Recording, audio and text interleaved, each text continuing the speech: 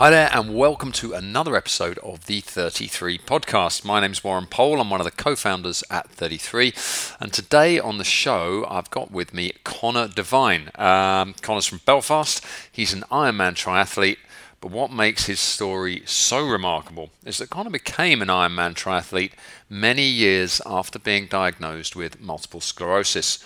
Before this, he'd had a very active life, both in business and in sport, playing football at a very serious level. But this all changed approximately 12 years ago when the multiple sclerosis diagnosis came in and pretty much took him out. It was Conor's journey to rebuilding himself from there that we really go into here today, and the tools that he's used, the outlook, the mental resilience, all of the things that he has developed that have brought him through this, that have managed to make Conor a real outlier in his where he's at physically and mentally for someone who's been with multiple sclerosis for over a decade. On the averages, the guy should be in a wheelchair, and he is anything but, as you will see.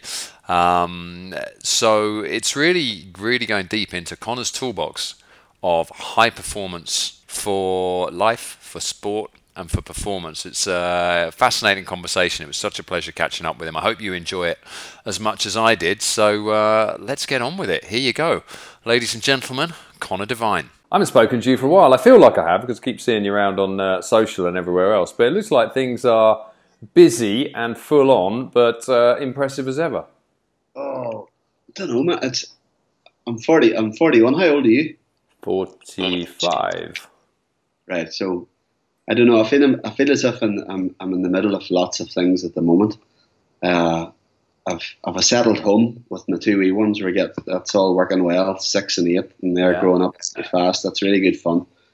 And then my business is really challenging, but we're in the middle of lots of really interesting stuff like finance, funding, real estate, renewable energy, equity deals. Fuck's sake! If I do a third of any of the stuff I'm working on at the moment, my plan is to exit in 3 years, right, and then get out and building a big health business. That's really what I want to do over the next 20, 30 years, is to build a health platform and tell stories, really. So I feel, you know, the way you hear people who are maybe 50 or 60 and they say they enjoyed the process of getting to where they are now.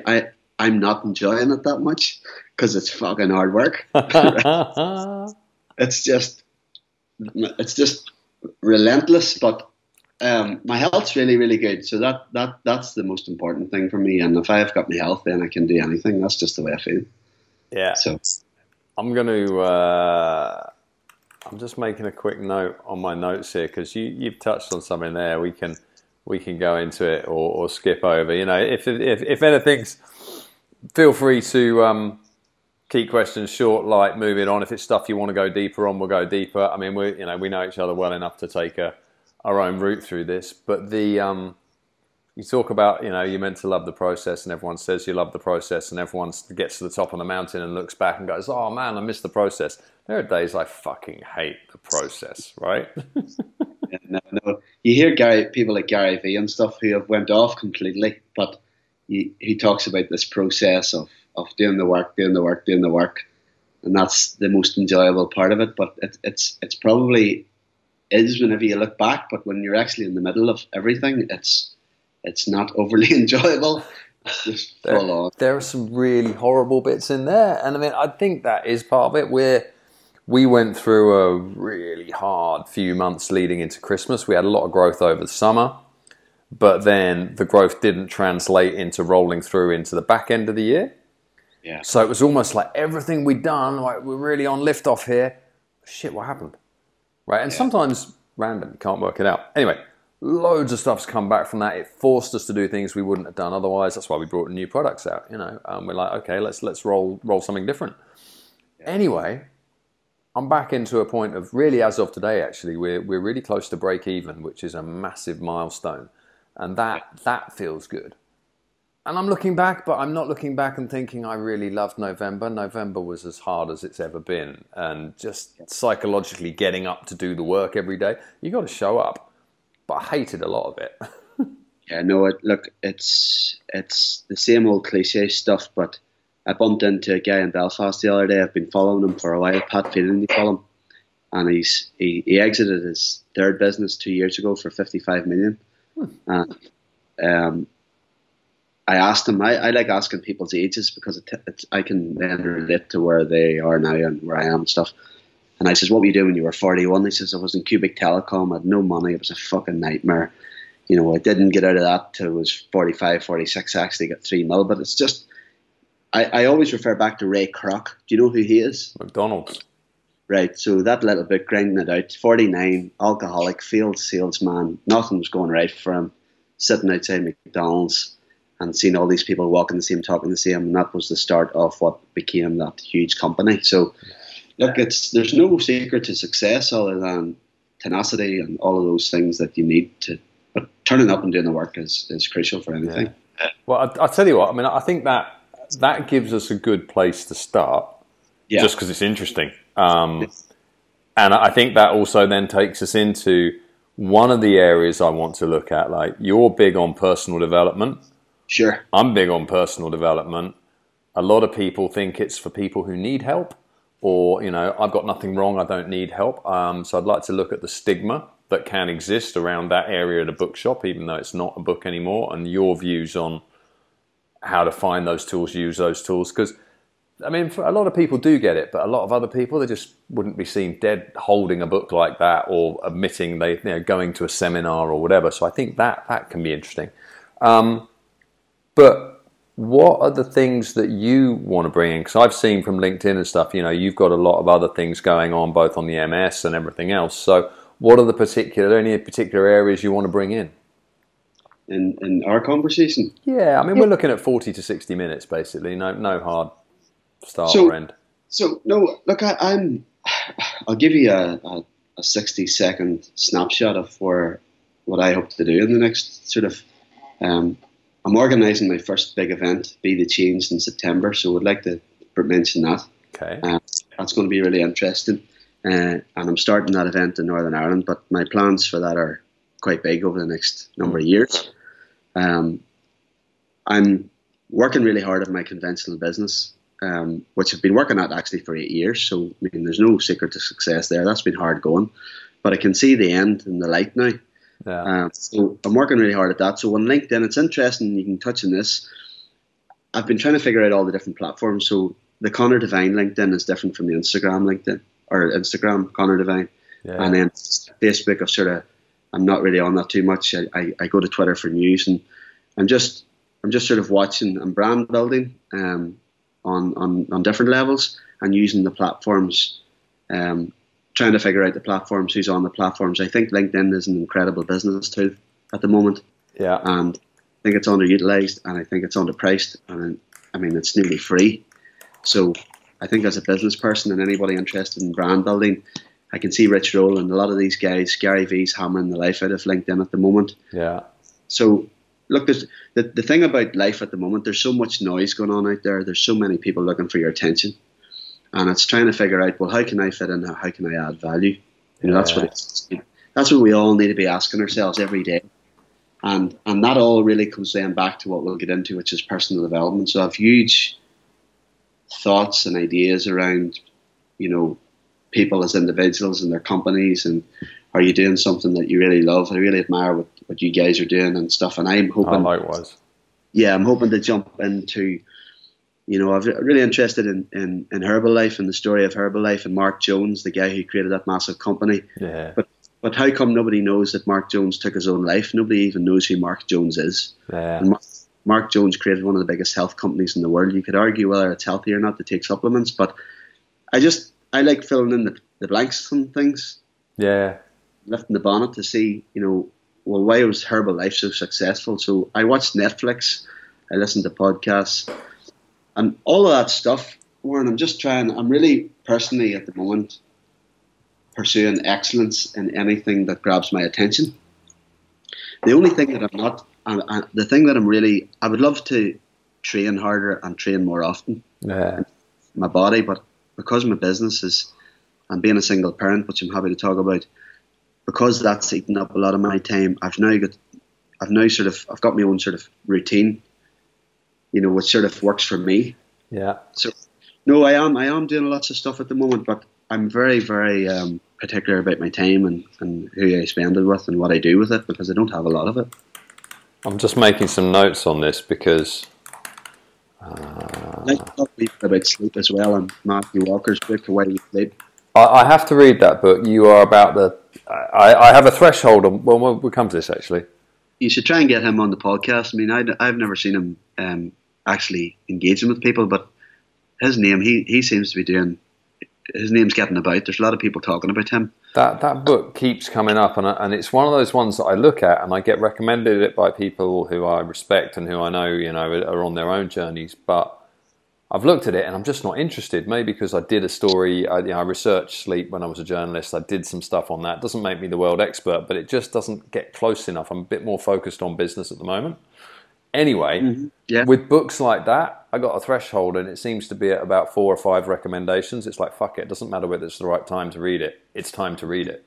You know what I mean? So that's it. That'll be the next one on my Kindle. Yeah, no, it's highly recommended. You are like number 4 or 5 in about 3 months. A lot of people have actually come back to say, yeah, I've heard about it and I'm going to get it. So no, but look, it's just all noise. So much going on. We haven't even talked about Brexit. I've lots of thoughts on that. Yeah, that's a whole other can of worms. And what I'd like to do actually for a quick starter, and we'll keep this condensed. You've done it before, 5 minutes or so. Just a quick intro on your background, the MS, the sport, the thing. So I think that we're primarily dealing with a sporting audience here, albeit all we're interested in doing with this is giving people tools to live the best life, right? So that's both sport and opening your mind to other stuff. But by coming in on the sport ramp and the MS and the nutrition, we've got people. Then we can go broader. So is that all right with you? We'll do a quick intro on that. That establishes it, and we'll shift on to the other stuff quick as we can. Cool. Yeah? Cool. Well, look, I'll film the intro separately. So we don't have to go through doing that now. So if I've just got my notes handy here, let's kick off. Move a few things around. I've got a tiny computer here with too many windows open. So Connor, thank you for making the time this evening to let me come and join you in the lounge there. Excellent. Yes, indeed. You're now in my studio. Welcome to my studio. Yep, all good. Oh, you see, we got the posh studio here as well with this giant banner behind me. That's the whole thing. Good. I think to start at the beginning, we met originally. It was through Luke Taberski, wasn't he? You were helping host his film in Belfast. That's how we first connected. Or maybe it was before that when you were training with Luke and looking at nutrition. But it was in that early stage, wasn't it? Well, I think so. I think it was Luke's sort of work that introduced me actually to the product. And I started buying and using the product because at that time, I think it was maybe 4 years ago, I was really starting out to do triathlons. And I was getting into the Ironman stuff, and I was looking for something to fuel me during the races. So I definitely was taking the product, but it was through Luke's introduction. And then obviously I hosted Luke and yourselves in Belfast. We did the screening of the documentary, and I think we've been chatting a few times since. So yeah, maybe 3 or 4 years now. Yeah, it's flying by. But to anyone who's coming fresh to this, well, clearly they can understand someone getting into triathlon and Ironman. But you weren't exactly coming at it from an average position, were you? Can you just give us a quick rundown on what had brought you to that point and the key changes in your life that had got you to there? Yeah, so for those that don't know me, I'm 41 years old, living in Belfast in Northern Ireland. And for the first 28 years of my life, I lived a pretty normal life. I've always been someone who wanted to do well for myself. And I sort of immersed myself in sport for about 20 odd years. I started playing football at about 5 or 6 years of age. Over the next sort of 20 odd years, I was very good at a lot of the sports that I played semi-professional football in Ireland for maybe 10 odd years. At 28 years of age, my life changed, which was actually about 13 years ago. I went on holiday. I got sick one day, and over the next 12 months, I was really, really ill. So the football stopped, the work stopped, pretty much my life stopped. And nearly 12 months to the day that I got sick originally, I was diagnosed with multiple sclerosis, which is a very nasty neurological condition. And that was, whenever I talk about this, I'd say to people, that's whenever I hit my wall. I believe in life people hit a number of walls. And for me, I got away pretty easy enough to about 28. And then I hit my wall in Mauritius. And over the last 13 years then, I've been on this crazy, difficult, painful journey of recovery, a journey of healing, where I am tonight, which is talking to you on the podcast and with relative good health and strength, and probably a completely different person to the person that I used to be maybe 12 or 13 years ago. So it's been a hell of a ride. One hell of a ride. Now you've touched on the multiple sclerosis diagnosis. You've also clearly, there's a quote from that I love from you, which is, "I am winning my war." And you talk about everyone hitting walls. You hit yours, you climbed over it, but you've made it sound fairly straightforward. I think we can safely say that it was anything but, and that you were faced with more of a mountain than a wall. The diagnosis was, if I remember rightly, like, this is you for the rest of your life. Kind of your life as you knew it is gone, particularly in terms of maybe physical activity and other things. And by the way, you need to take a lot of drugs and keep doing so. And that, from what I've seen, was something that drove you in a direction to maybe not accept that and look for something better. Can you tell us a little bit about that? Or even, I mean, that's my view looking out from in. Tell us about that. Well, looking back on it 13 years ago, I can remember as if it were yesterday sitting in the neurologist's office in 2007, where he said, "You've got MS, you're probably going to not be able to play sport again, you're probably going to have to get a new job, and you're going to be on drugs for the rest of your life." And I suppose, you're looking and someone, I'm talking to you now in really good health and really good spirits, but at that time, my whole world had sort of come to an end. So particularly in the first 12 months and then the following 3 years, I was really struggling. I talk about this in my 2 books that I've written and on my website and my blogs and all my stuff. I really struggled for years and many years to, number one, deal and come to understand the diagnosis, accept the diagnosis. And you get through the 5 stages of grief whenever you're diagnosed with any kind of illness, and it's a massive dream stealer. I was 28 years of age, had my whole life in front of me, and then all of a sudden, out of nowhere, this illness comes along and knocks the stuffing out of you. But looking back now, around about 2010, 2011, I just think that in life, all of us need hope. If you don't have any hope in life, you've nothing, ultimately. And I didn't know at the time, but I was looking for some hope, and I couldn't find anybody in Ireland or the UK to give me any kind of hope, because multiple sclerosis is a very negative condition. It's a very difficult condition, and Warren, I couldn't really find anyone at all in the world who seemed to be living well with MS. So I certainly felt as if I was pigeonholed to deteriorate. And like, for example, if you go onto any of the multiple sclerosis websites, 25% of the people diagnosed are in wheelchairs within the first 10 years. And I was sitting thinking, I'm 28 now, so by the time I'm 38, and I'm talking to you and I'm 41, by the time I'm 38, I could be in a wheelchair. So it's not easy to try and process that kind of information. And I think at that time I went through probably several nervous breakdowns, several breakdowns. My mental health was poor. My physical condition was quite poor because I had lots of symptoms with the MS. So, but around about 2010, I actually found someone, a guy called Montel Williams, who is a very famous entrepreneur in New York. And I started reading this guy's books, and I started doing some research on him. And this was a guy who had MS, who had his own business, who was training in the gym. And he really spurred me on then and reignited the flame in my heart, which was to start fighting back, start to take back control of myself, my mind, of the illness. And I think from about 2010-11, Warren and I have been on a constant upward trajectory as opposed to a downward trajectory, which is manifesting in the person who's talking to you tonight, which is ongoing, I have to say. That's amazing on two counts. Well, many, but the first one that stands out to me there is that you can see you need hope. You can see retrospectively you were looking for it, but it wasn't there. The medical profession was not able to give you hope. It was able to give you statistics, averages, drugs, treatment, palliative, not palliative care, but you would have the ability to manage your decline. You would not have the ability to avoid your decline. You're looking for hope, you can't find it.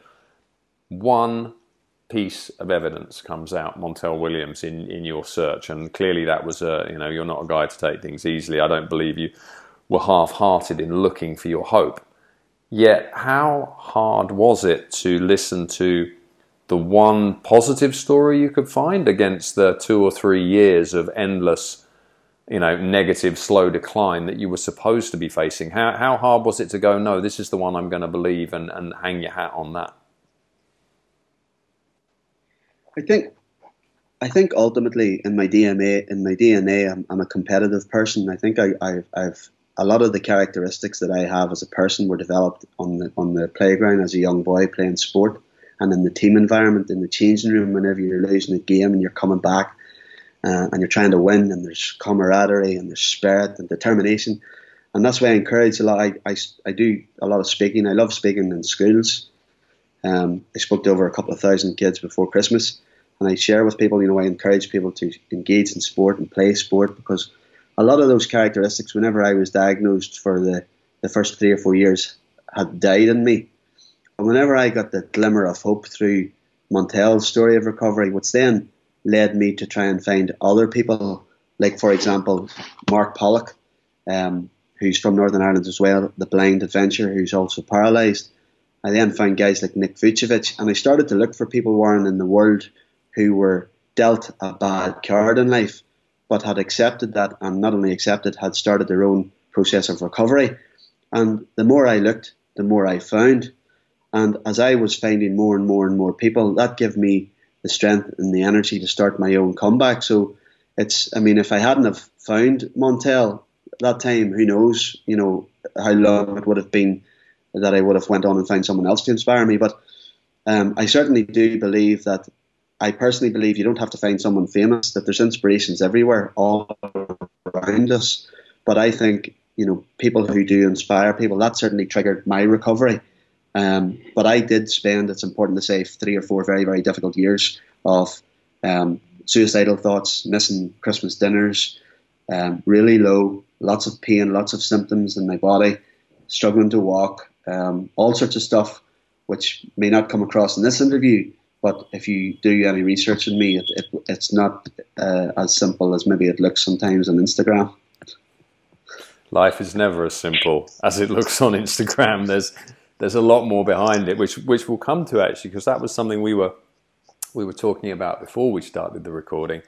But just to tie in on the sporting journey, you took hold of your MS, and I really want to come back and go into the sort of ways and means that you have been rebuilding yourself since then, because I just think that's something that can have so much value to anybody, whether it's for sports performance, life performance, relationship performance. It doesn't matter. Optimum performance is kind of optimum performance in our whole lives. It's a holistic thing, and the better you are in one area, well, it's going to spill over into the others as well.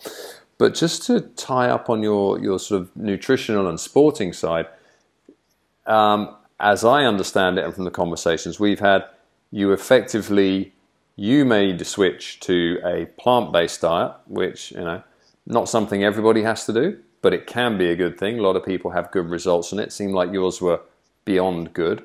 And you've had a lot of very positive Ironman triathlon results since then. You've pulled off much more than you were ever supposed to be doing at this point. Could you just sort of dig a little into that, and then maybe finish up with saying, I don't know, I'd love to know what your doctors think of it. The people who told you 12 years ago you were on a lifeline of drugs and you were going to be in a wheelchair in 12 years. Yeah, so good to dip into this part of it. Okay, so where do you start? There's so many people out there who are willing to give advice on nutrition today, who are willing to tell you what's good for you and what's not good for you. And there's lots of very cool diets at the moment. There's the keto diet, there's the paleo diet, there's the plant-based diet, there's the vegan diet, there's the fucking, I mean, how many more diets is there out there? There's hundreds, literally.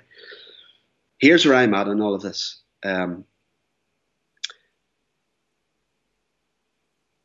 Once I figured out that medicine is not designed to, let me start again, right? About 2014, I came across a neurologist in Canada, and she actually had MS. And over a 10-year period, she was getting extremely ill and debilitated by the condition. And she was on a lot of conventional drugs, right? And to the point where she was in a wheelchair, and she decided to stop taking the drugs and start to change her nutrition and to treat her condition with nutrition only. And she decided the nutrition that she would put into her body would be nutrition that was complementary to brain health, which is pretty much fruit and vegetables. And this neurologist doctor is called Dr. Terry Walls. So not only did she arrest the decline of her MS, but it stabilized within 3 months. And over the following 12 months, she was out of her wheelchair and she was walking and then cycling to work. And Dr. Terry Walls' story is all over the internet. It's not a secret, right? How do we spell her name? Dr. Terry Walls, did you say? Dr. Terry Walls, it's a female doctor, TerrywAhls, right? And that really struck a chord with me, clearly because I had MS. But this lady, who was a neurologist, she was a conventional doctor, medically trained, had decided to stop taking her conventional medication and to only treat her condition with food, right? She's got a TED Talk, and it's had 19 million views, called Minding Your Mitochondria. And whenever I watched Dr. Walls and then I got her book, it stripped all back for me. And what has come out of this, because I'm on an ongoing journey of personal development on lots of things, and one of that is nutrition. What I found out in the last few years, at the center of most illnesses, all of these diseases are progressed by inflammation. Inflammation seems to be the real problem in the body. And what I was able to find out is that wouldn't it be a clever thing then if you ate a diet which is pretty much anti-inflammatory? So without getting into complicated matters, all of the science comes back to a plant-based diet being the most anti-inflammatory diet. And for me, as someone who's living with MS, which is driven and fueled by inflammation, I needed to take, in my view, meat and dairy and eggs out of my diet because it is high in saturated fat and also other products which inflame the cellular activity in the body. So that came back to a plant-based diet. So for me, that is ultimately how I arrived. So 3 years this month, Warren, I have been living, let's call it a plant-based lifestyle, because it's actually more than a plant-based diet, because once you change your approach to food, your shopping habits, there's other things that you also then tend to change as well.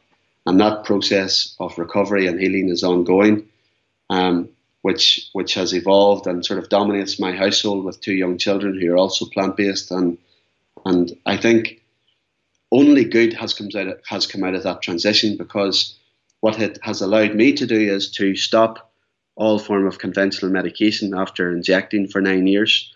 I don't take any medication anymore. I live on a whole plant-based diet, and I mean, my health now is the best it's been in the last 13 years of living with MS. So it's been a phenomenal experience for me to transition and to keep progressing, now living a plant-based lifestyle. That's incredible, because it's not just you really drew it out well with the there's a lot of cool diets out there, and let's stick with Instagram.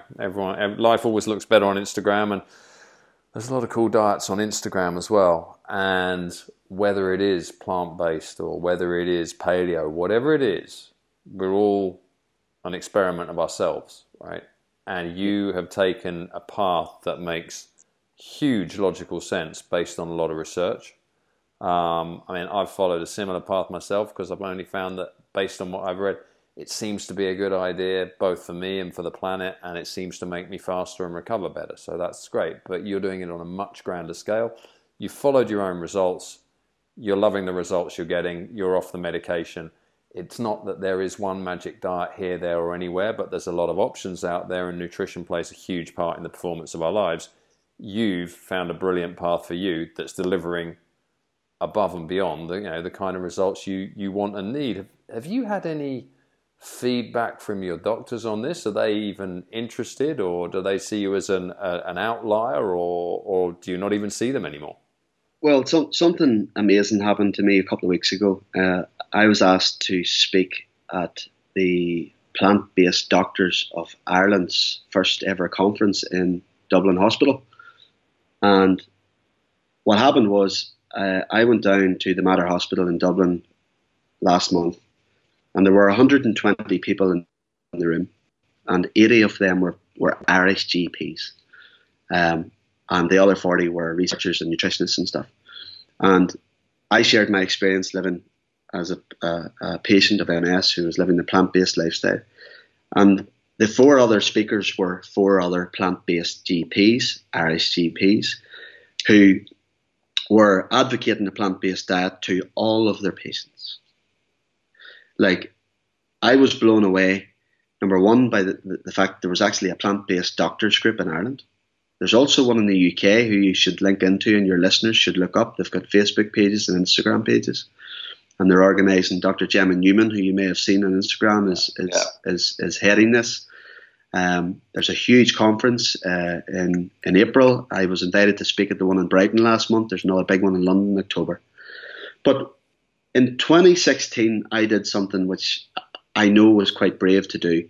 It was to stop my conventional medication, which was risky at the time and against all of the advice of the doctors, and to go fully plant-based and try and fight this thing using nutrition and exercise.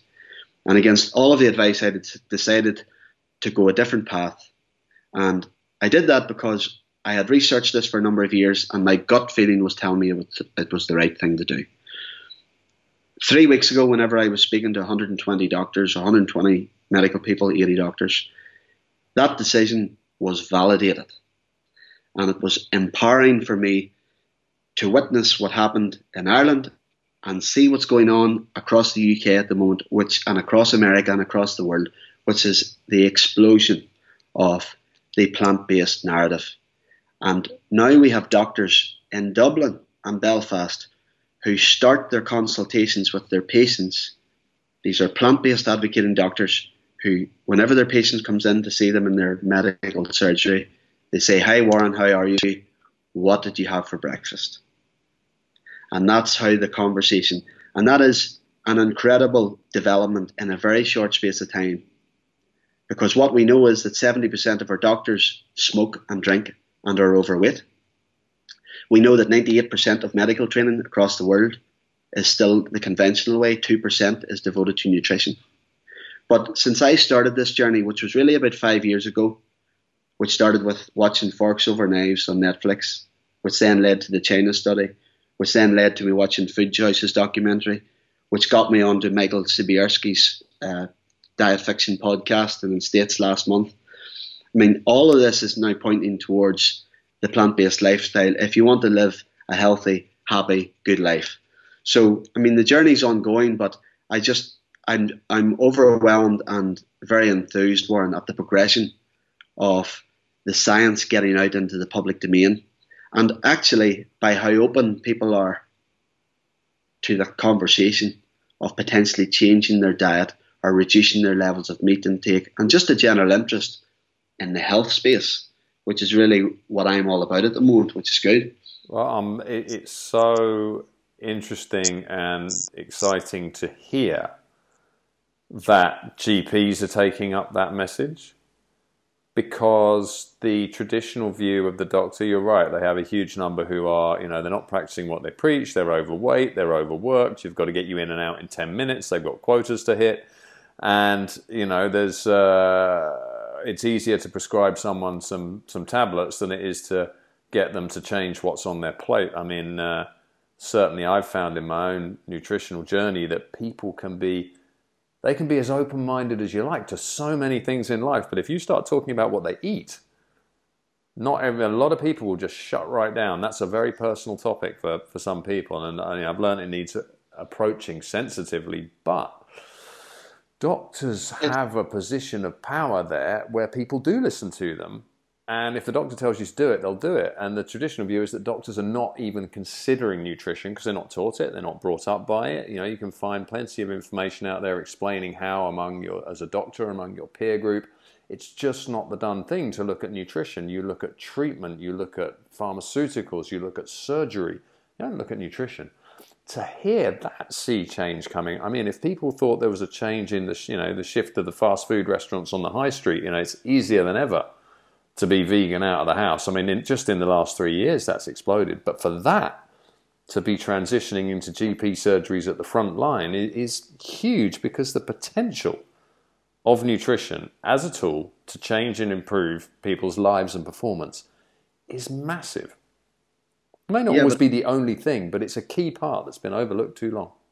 But I think it has had to become part of the conversations that we're all having now in the workplace and with our friends and stuff, is our health, because way too many people are sick. And if you listen to Dr. Zach Bush, who's one of the most interesting guys online at the moment, who recorded 2 incredible podcasts with Rich Roll, in the 1970s, 1 in 30,000 American babies were born with autism. By 2030, it's going to be 1 in 300. And why is this happening? Why is all these children sick? Why have we had an explosion of MS since the 1990s, of cancer? Why are we not making progress with disease?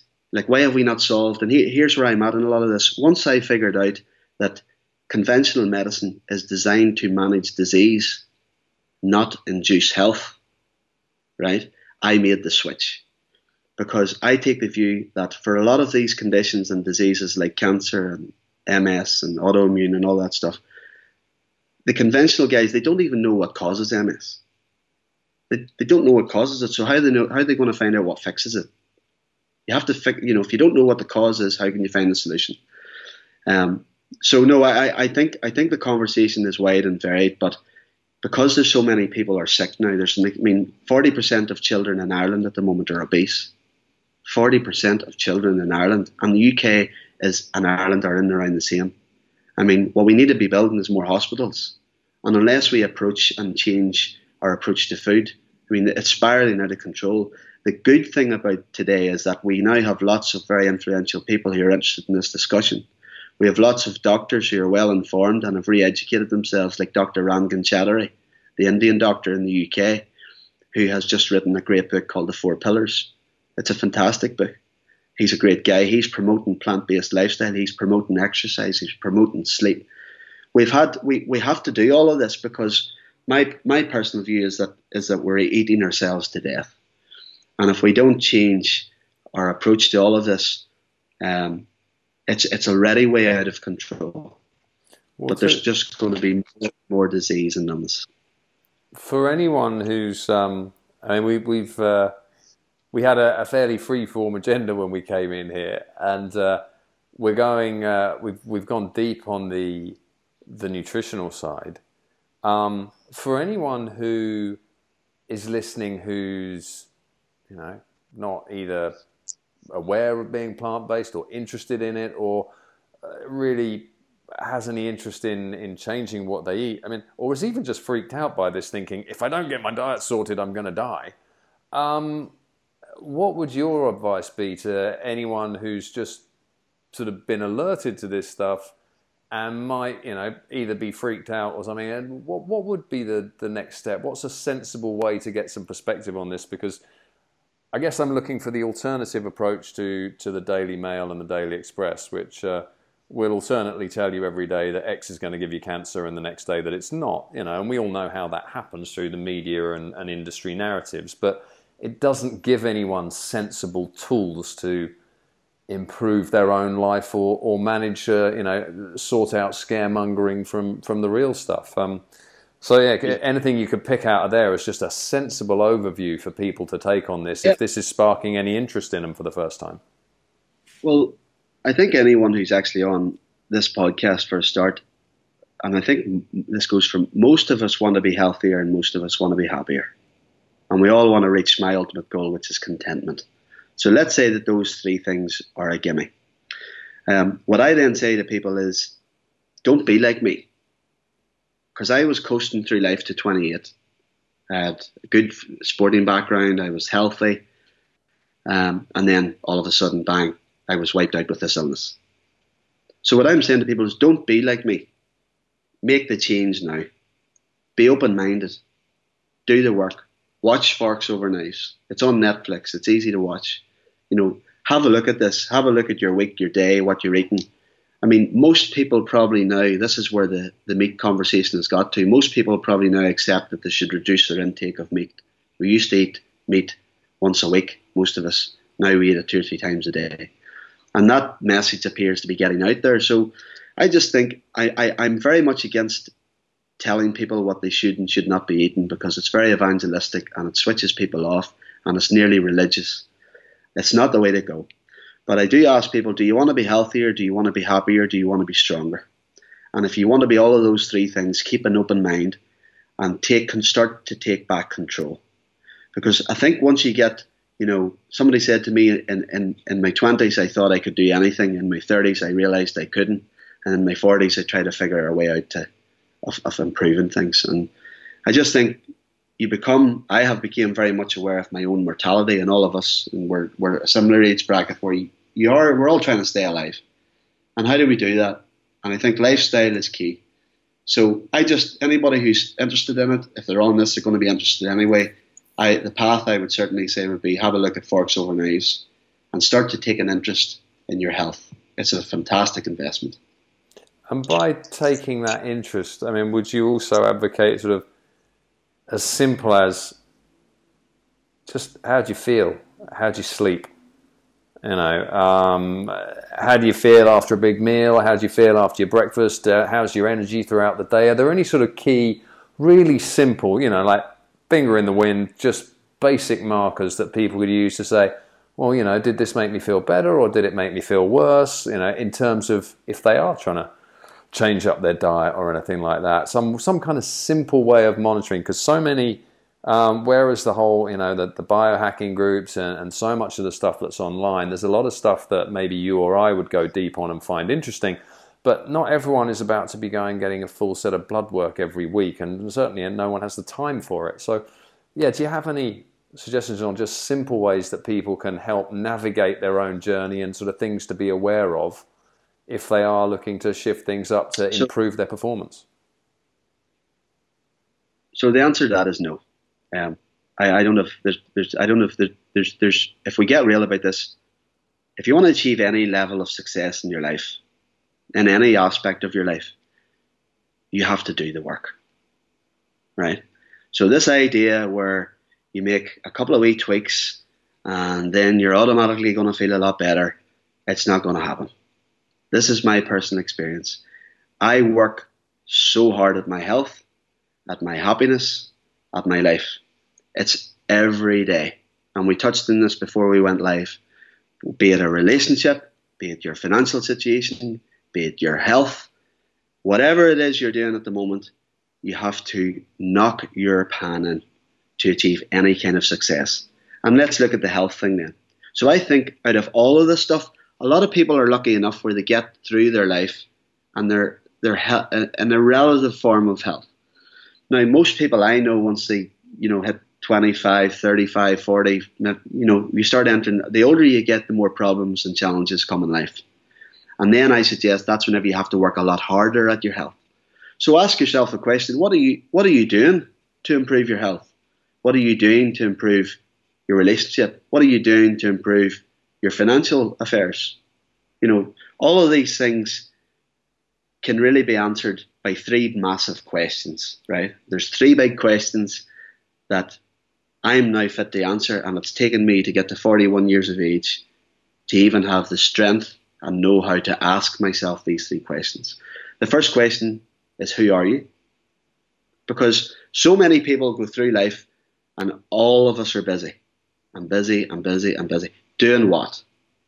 What is it you're doing? Are you happy doing that? Is that what you're passionate about? That's why one of the reasons I admire you guys, what you've done is you're now doing and living your passion. And I know that's not easy. That's hard. That's really hard. But you're going to keep doing the work. So who are you? The next big question is, what do you want?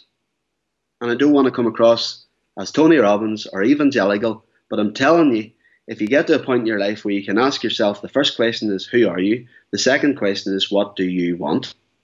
And then you have to write that down. One of the best books I've read and I continue to read is Napoleon Hill's Think and Grow Rich. There's 17 principles of success, and I read it every year. I've been doing it for 9 years. I set goals every year at Christmas. I review the goals every month. It's ongoing. Who are you and what do you want? And then the third question is, how are you going to get it? Massive questions. I would suggest most people in my phone, I have 5,000 contacts in my phone. Most people on my phone have no interest or idea or knowledge to even ask themselves those three big questions, right? Because we're all so busy. But what I've found, Warren, is through personal development, which we touched on, I have now got to a sense and a place in my life where I've got incredible clarity. And I now know who I am, what I'm about, I know what I want, I know how I'm going to get it. And it's extremely liberating for me coming through all of the noise, which is the illness. You know each other. I've come through a divorce. I have 2 young children. I'm a single parent. Lots of stuff, but no different to the challenges that lots of other people have in their own lives. But I certainly think, Warren, that if you do the work, you started this thread off by saying, have you a couple of tips, simple things where people can make that wee tweak and feel better? And the answer is no. You have to ask you, how much do you want this? How much do you really want it? And that's what led me to doing all of the endurance stuff, which the marathons, the triathlons, the Ironmans. I've done 7 Ironmans now, 2 fulls, 5 halves. Anything I do, takes a lot of work. I've got my next Ironman race in 12 weeks. I haven't been able to train in 4 weeks properly. I'm now contemplating deferring, but I know in my subconscious that I'm going to be there and I'm going to complete it because I use affirmations and I've visualized me finishing the Cork race in 12 weeks already. So if I was a betting man, I will finish that race. So, but it's ongoing, Warren. There's no shortcuts in life, and that's something that I am very certain of. I think it's something that we had touched on earlier, the ongoing showing up and doing the work. But I think what I'd really like to go into here is, in the last 5 minutes, we've gone from plant-based nutrition, which is something that we're both passionate about, but it's not everyone's cup of tea, and it doesn't have to be. Even a cup of tea with almond milk in it, or caffeine-free, whatever it may be, that's all good. And then we've nipped through. There's been affirmations in there. There's goal setting. There's visualization. Now, again, I love all of this stuff, and I have a number of sort of that expression. You're the average of the 5 people you spend the most time with. Among that group, I have people who are very aware of this stuff and very into it. And also among that group, I have people who just think it's nutcase nonsense for people in sandals under crystals who really, they're busy, they don't have time for it, but they're not interested in it. This whole idea of personal development, growth, visualizing, setting goals, who are you? I love that, drilling it down to the 3 questions. But being able to get to that point is A, incredibly difficult, and B, I think for a lot of people, the idea of personal development is Either they're too busy or they're not interested. Have you had any pushback from people around you as you've gone down your journey of this that's made it more difficult to go down, or do most people accept it, or do they just go, oh, it's Conor, he's a bit weird? No, so I was introduced, I was asked around about 2009 when I was really ill to go to a conference in Belfast, a business conference. And that morning I wasn't in any mood or form to go to it, but I went anyway. And I ended up, the keynote speaker was someone who's became a great friend of mine, a guy called Bert Jukes. And this guy was incredible. And he talked about personal development. I didn't even know what personal development was at the time. I didn't understand it. And I would have thought of myself as someone who was reasonably well educated and had done quite well academically. And I had a good job at the time, even though I was still very sick. And Bert Jukes introduced me to a guy called Jim Rohn. And I mean, there's lots of personal development people out there. And to be honest, it is quite evangelistic and it's not everybody's cup of tea and all of those things. But for me, I was really taken aback by this guy, Jim Rohn, because I thought he was very old-fashioned. I thought he talked a lot of sense. And I started watching his stuff, and I started watching more of his stuff. And then I started reading his books, The 12 Pillars, above all else. I started following this guy called Chris Widener, and that led me on to this journey, which is a journey of ongoing personal development and self-healing and discovery. And here's the thing. I understand and accept that it's not maybe for everyone, but I'm not really concerned about anybody else. And I know now at 41 what I want to be doing over the next 40 years. And I think all of this comes down to, and I think a lot of life comes down to one word, and it can be all wrapped up in a thing called discipline. And I think if you can become a disciplined person, maybe outside of the personal development space, but I think by becoming disciplined, that is part of personal development. But if you can master this thing called discipline, I really personally believe that you can do anything in life. You can go on and become an Ironman. You can take 33 Shake to an IPO. You can change the world, right? Discipline. And I'm someone who pursues excellence. I'm extremely disciplined. Jim Rohn says you'll be the same person in 5 years apart from the people that you meet and the books that you read. Tomorrow I'm meeting someone for the second time who I find extremely inspirational. I think your listeners and your viewers should go and look him up. And I've mentioned it before. It's a guy called Mark Pollock. Mark is an incredible guy. What's Mark's goal in life at the moment? What's his goal? To cure paralysis. What a mission. He's working with the Christopher Reeve Foundation. He spends 6 months of the year in New York. He's in robotics. He's trying to cure paralysis. Why am I going to meet him? Because I've made it my purpose at the moment to go and surround myself with people who inspire and motivate and enrich me. So everything that I've spoke about in the last 5 or 6 minutes, I don't really care what you call it. But if you're looking to push on in life, make progress in life, develop yourself in life, you have to do things that you're uncomfortable with. You have to be open-minded to change. All part of this is your nutrition. We talked about sleeping when most of the repairing happens. Who you associate with, are you in unhappy relationships? Because there's lots of things that you need to address. But if you can become a person of extreme discipline and of good discipline, then the world's your oyster. It feeds into so many different areas, but I think you really hit on that idea. First of all, it's not a selfish thing, but it doesn't matter what anyone else thinks. And, the only life we get to live is ours, and the only time we get to live it is now. So make it what you want. And it was a realization for me. It was just an offhand comment a friend made about going to the gym, actually. He was talking about, he goes to the gym quite a lot. He had a friend who was less interested, and he said to the friend, let's get a coach. They were away somewhere. Let's get a coach. We'll go to this gym. We'll get trained. The guy said, we don't need a trainer. And he said, well, look at us. We don't exactly look like we want to look, do we? Of course you do. You know, we're not finished. We're not finished in our relationships. We're not finished in who we are, what we want to be. You know, we're always an ongoing work. And yeah, you're right. Call it personal development, call it what you like. But in that space, it's never been easier than now through stuff that's online, whether it's, you know, Netflix documentaries, whether it's people like Mark Pollock or following people online, whether it's reading books. I mean,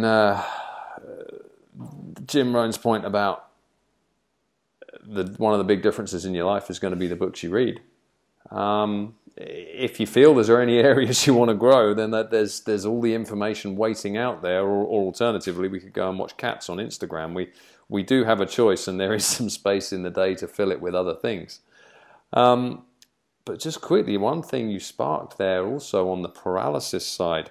2 episodes before this, we had a guy on, Fred Marini, former professional cyclist, Italian guy, and he has been paralyzed. He was paralyzed from the chest, sort of sternum down, twice, because he's recovered twice. And whereas I'm not saying that everyone who has paralysis can simply follow Fred's blueprint and cure themselves.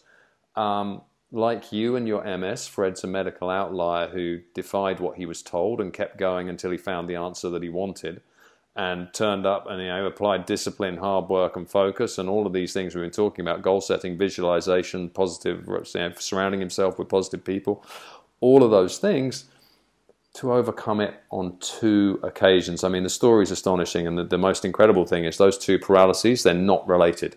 One was not, you know, the second one didn't happen more easily because of the first. They were 2 separate incidents. So I'll happily give you the contacts for him if that's someone that would be useful to, you know, add into that discussion there.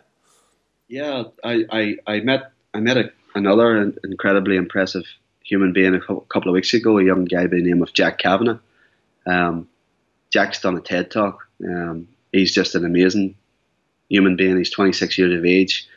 Fantastic story. And I think the thing about life at the moment is there's so many people out there. I mean, we're all sort of, you know, we've all got our own story.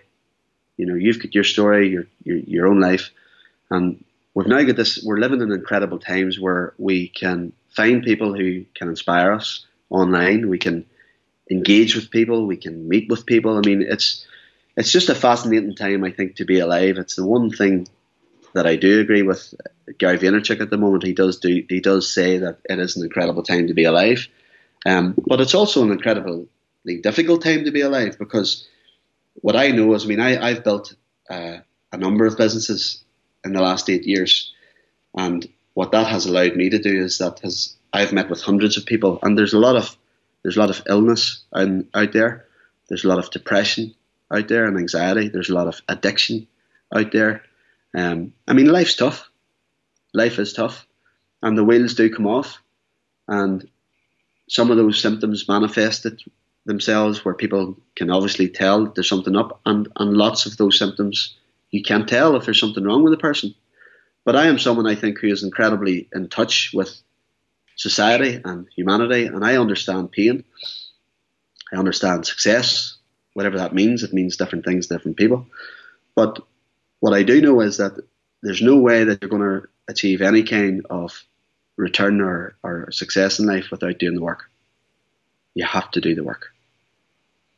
And the same as the training, there is no one thing out there. There is no one piece of nutrition, piece of equipment, training protocol that in a week is going to transform you. All it's going to be is the consistent application of those 1% incremental gains week on week on week, and also being able to understand when you're going off course, because you've got a clear idea of where you're going. So you can see when you're off course, you can monitor it somehow, you can pull yourself back. But to go to something we talked about just at the beginning, and I think we'll make this the last point, because I'm conscious that in the podcast space, and we're still finding our way with this, but you know, there's loads more we could do, and I would love to do a follow-up episode as well on this, because there are so many avenues. But I'm conscious in the podcast space that because there is no time limit, almost they all end up being really long. And people might have podcasts they want to listen to, but who's got 2 hours to go and sit through them all? So they just back up. But to talk about doing the work, to touch on what we said about Instagram being a place where life looks wonderful, and it's not necessarily always the case.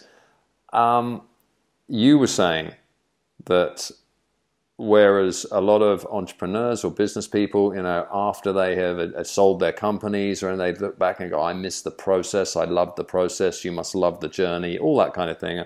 That's something I've certainly heard a lot. But as you were saying, some days the journey is a bastard. Yeah.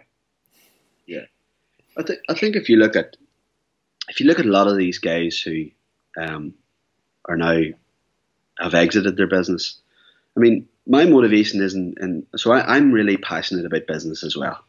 I'm passionate about employing people. I'm passionate about making a difference, and I love engaging with people and making things happen. Right. So that's sort of what I really enjoy as well. I'm not in business I am in business to make money, but money's not my goal. It's not. And I genuinely mean that, but I do understand that you need money to eat. And I said to myself, I mean, anything I have achieved in life in terms of financial success, I've done it myself, right? But I said to myself when I was 21 or 22, I had no money to buy something one day, and I said, I'm never going to be fucking skint again, right? Because there's two things that's really bad that can happen to you. You can become very sick, or you can become very poor, or both. So I decided, and I've always been someone who wanted to make my own money, because there's another thing that I didn't touch on, but discipline is one thing, but there's another key to any successful person, in my view, is to become incredibly self-reliant. I depend on nobody for anything, right? And once you become self-reliant, it's up to you. And I had to become self-reliant, because whenever my neurologist told me I had MS and that nothing was going to fix me, and he couldn't fix me, and my parents couldn't fix me, medication couldn't fix me, I had to take ownership of the condition. So, I mean, I just think that it's success, business, becoming self-sufficient, discipline. It all boils down to what you want out of life. So maybe going a bit off track there, but that's a couple of things I wanted to say on that. No, that's really, it helps put it in perspective, but it also, I think it can be easy for, sport is a little more binary in some respects, where you have a good chance, you put in the work, you will achieve the result, subject to something, getting hit by a car or something weird happening along the way. And other elements of business and life are not quite as black and white. The finish line is not as clearly defined. The process is not as well laid out. You may do all the right things and still get a different result. And as we were talking about earlier, whereas as you build your business and your life, there can be huge highs, because the satisfaction of, really being able to positively impact people's lives through something you're doing, both through employing people, but also through, helping them with the things that your business does or whatever it may be, that's a great high. But there are some days when climbing that mountain, when you're building the business, you're climbing that mountain, there are some hard days which are worse than the days when you turn up training and don't feel like it, but I've found you have to apply the same discipline, because it's one foot in front of the other. Ultramarathon, Ironman, whatever it is. There is a time when you are not going to want to be in that race, but you still want the finish, and you put everything in, one foot in front of the other. And those are the show up and just keep going days, and eventually, this too shall pass, and all that sort of thing. And it always does. How do you approach those harder days in life and business, or even in sport? Because I think there's this misconception out there, particularly on LinkedIn. I'm a fighter. I think I'm a winner. I enjoy the fight, the battle. I'm competitive. I told you I got that from, I was a young boy in the sporting playground. I always wanted to play for Man United, didn't quite get there. But you don't have to own your own business. You don't have to be an entrepreneur. And it's actually not for everyone.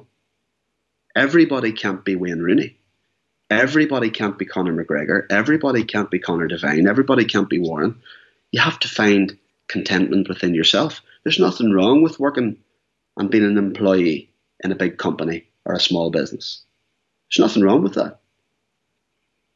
What you should try and do is ask yourself the question, what value am I adding to society, to my company, to my relationships? But you don't have to own them all. And this is a misconception where I think people who just don't want to own their own business, don't need the hassle, are not interested in it, might feel a little bit overwhelmed with all of this crap where people are saying about they own their own business, they're employing thousands of people, and they're going to be a multimillionaire. It doesn't make you a better person. It really doesn't. Some of us have different personalities, right? You could be the quietest person in the classroom, and you could be the most successful person in the world. You could have the happiest life. You could be the healthiest. It's all very personal. So I just think that's important to say. That, and this is why I do say to people, you know, I have lots of friends who talk about success and being successful and all this. What does that even mean? It's no good to you if you're diagnosed with terminal cancer tomorrow and you have a month to live. End of story. And for me, success ultimately is arriving at a place of contentment in my life. That's what I'm striving towards, which will be a place where I'm in great health, where I can grow up and continue to sort of add value to the two children and to train with them, exercise with them, obviously have enough money to keep me going. But I just think, Warren, people are lost in life in general. And this is where the personal development, if you give it a go, any of your listeners, go and read Think and Grow Rich. Read Grinding It Out by Ray Kroc. Read about people who are going through lots of pain at the moment. Go and find them on the internet. You know, seek the energy from them. I think that's life's about growing. You don't have to confine to some form of successful robot. I think a lot of that's lost on people at the moment, which is why I think a lot of people actually fall off track and self-medicate through alcohol and gambling and sex and pornography. That's an area we haven't went into. But I know lots of people. I'm happy that I've been able to get things back together again. I came through a very difficult divorce and with my ex-wife. My family life was very difficult for a number of years. You know, I'm a single parent, like all of that stuff. And I think people should be commended simply by keeping control of their mind and by trying to improve their lives every day. I think that's an amazing achievement. If you only do that, I think it's an amazing achievement. I really do. I think that brings us full circle really nicely, because the journey that you have been on with your nutrition, the journey you've been on with your life and your sport, the journey you've been on with your business and with your personal development, and the way you're paying a lot of that back now as well, comes down to everything you've just been talking about at the end there, which is there is no ideal diet, there is no ideal lifestyle, there is no ideal business, there's no ideal job. And you said it, and I say, I'm not bothered about anyone else. That doesn't mean you don't care about them, but in terms of the people, you know, you're living your life, you're building your life. So take control of that, take ownership of that, and, you know, find out where you want to iron out the kinks. Find out, if you don't know who you are or where you want to go or what you want to do, well, maybe go and start looking at it. Maybe go and read some books. You know, try a bit of personal development, try a bit of dietary change, try a bit of mixing up your training or whatever it is, but find where you want to go and build that, because all the tools are out there, but you have to be the one driving the bus. And you have to do the work. Yeah, there is that too. Showing up every day. When that I think is one of the best disciplines you ever get out of training, though, right? None of it happens overnight, but what do you know? If you keep showing up, the curve only goes one way. Yeah, if I know we're closing soon, but I met someone who has been hugely successful in business the other day, and I says, "How are you doing?" He says, "I'm 18 years sober tomorrow." And he says, "That's fucking amazing." And to be honest with you, because I've had a health scare and because I witnessed a lot of health problems in family and stuff, it ultimately, a lot of it comes back to your health. And it's an old saying, if you have your health, you have everything, and don't take it for granted. And that's why I do say to people is, don't be like me. Make some changes now. You know, if you're in relative health, what could you do to be a bit healthier, a bit happier? And that's why personal development will supplement a lot of this stuff and will navigate and help you find the right path. But it's an ongoing journey of discovery, and it's an ongoing journey for me anyway of healing. So, right. So, thank you for sharing so much of that journey. Now, I would love to do another one of these with you because I know there's so many other elements we can go down, and I look forward to. I think we'll be over in Belfast certainly over the next couple of months. So, if we are, it'd be great to catch up with you then. Excellent. No, look, thanks for your time. It's good to be back speaking to you again, and I will see you soon, sir.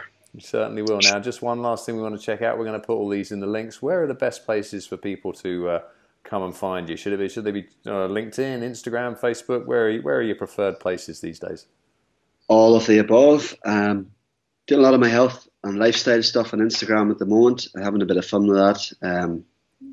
You'll probably see a different person on LinkedIn, but I think LinkedIn's becoming a wee bit like Facebook, so I'm trying to get more personal stuff on there, because I'm probably going to transition out of my conventional business in the next 24, 36 months into more health, lifestyle, which we sort of haven't got into in the podcast. But no, I'm on all the platforms. My website is conordevine.com, and I'm well covered on them all. Twitter as well, so you can hook in me in.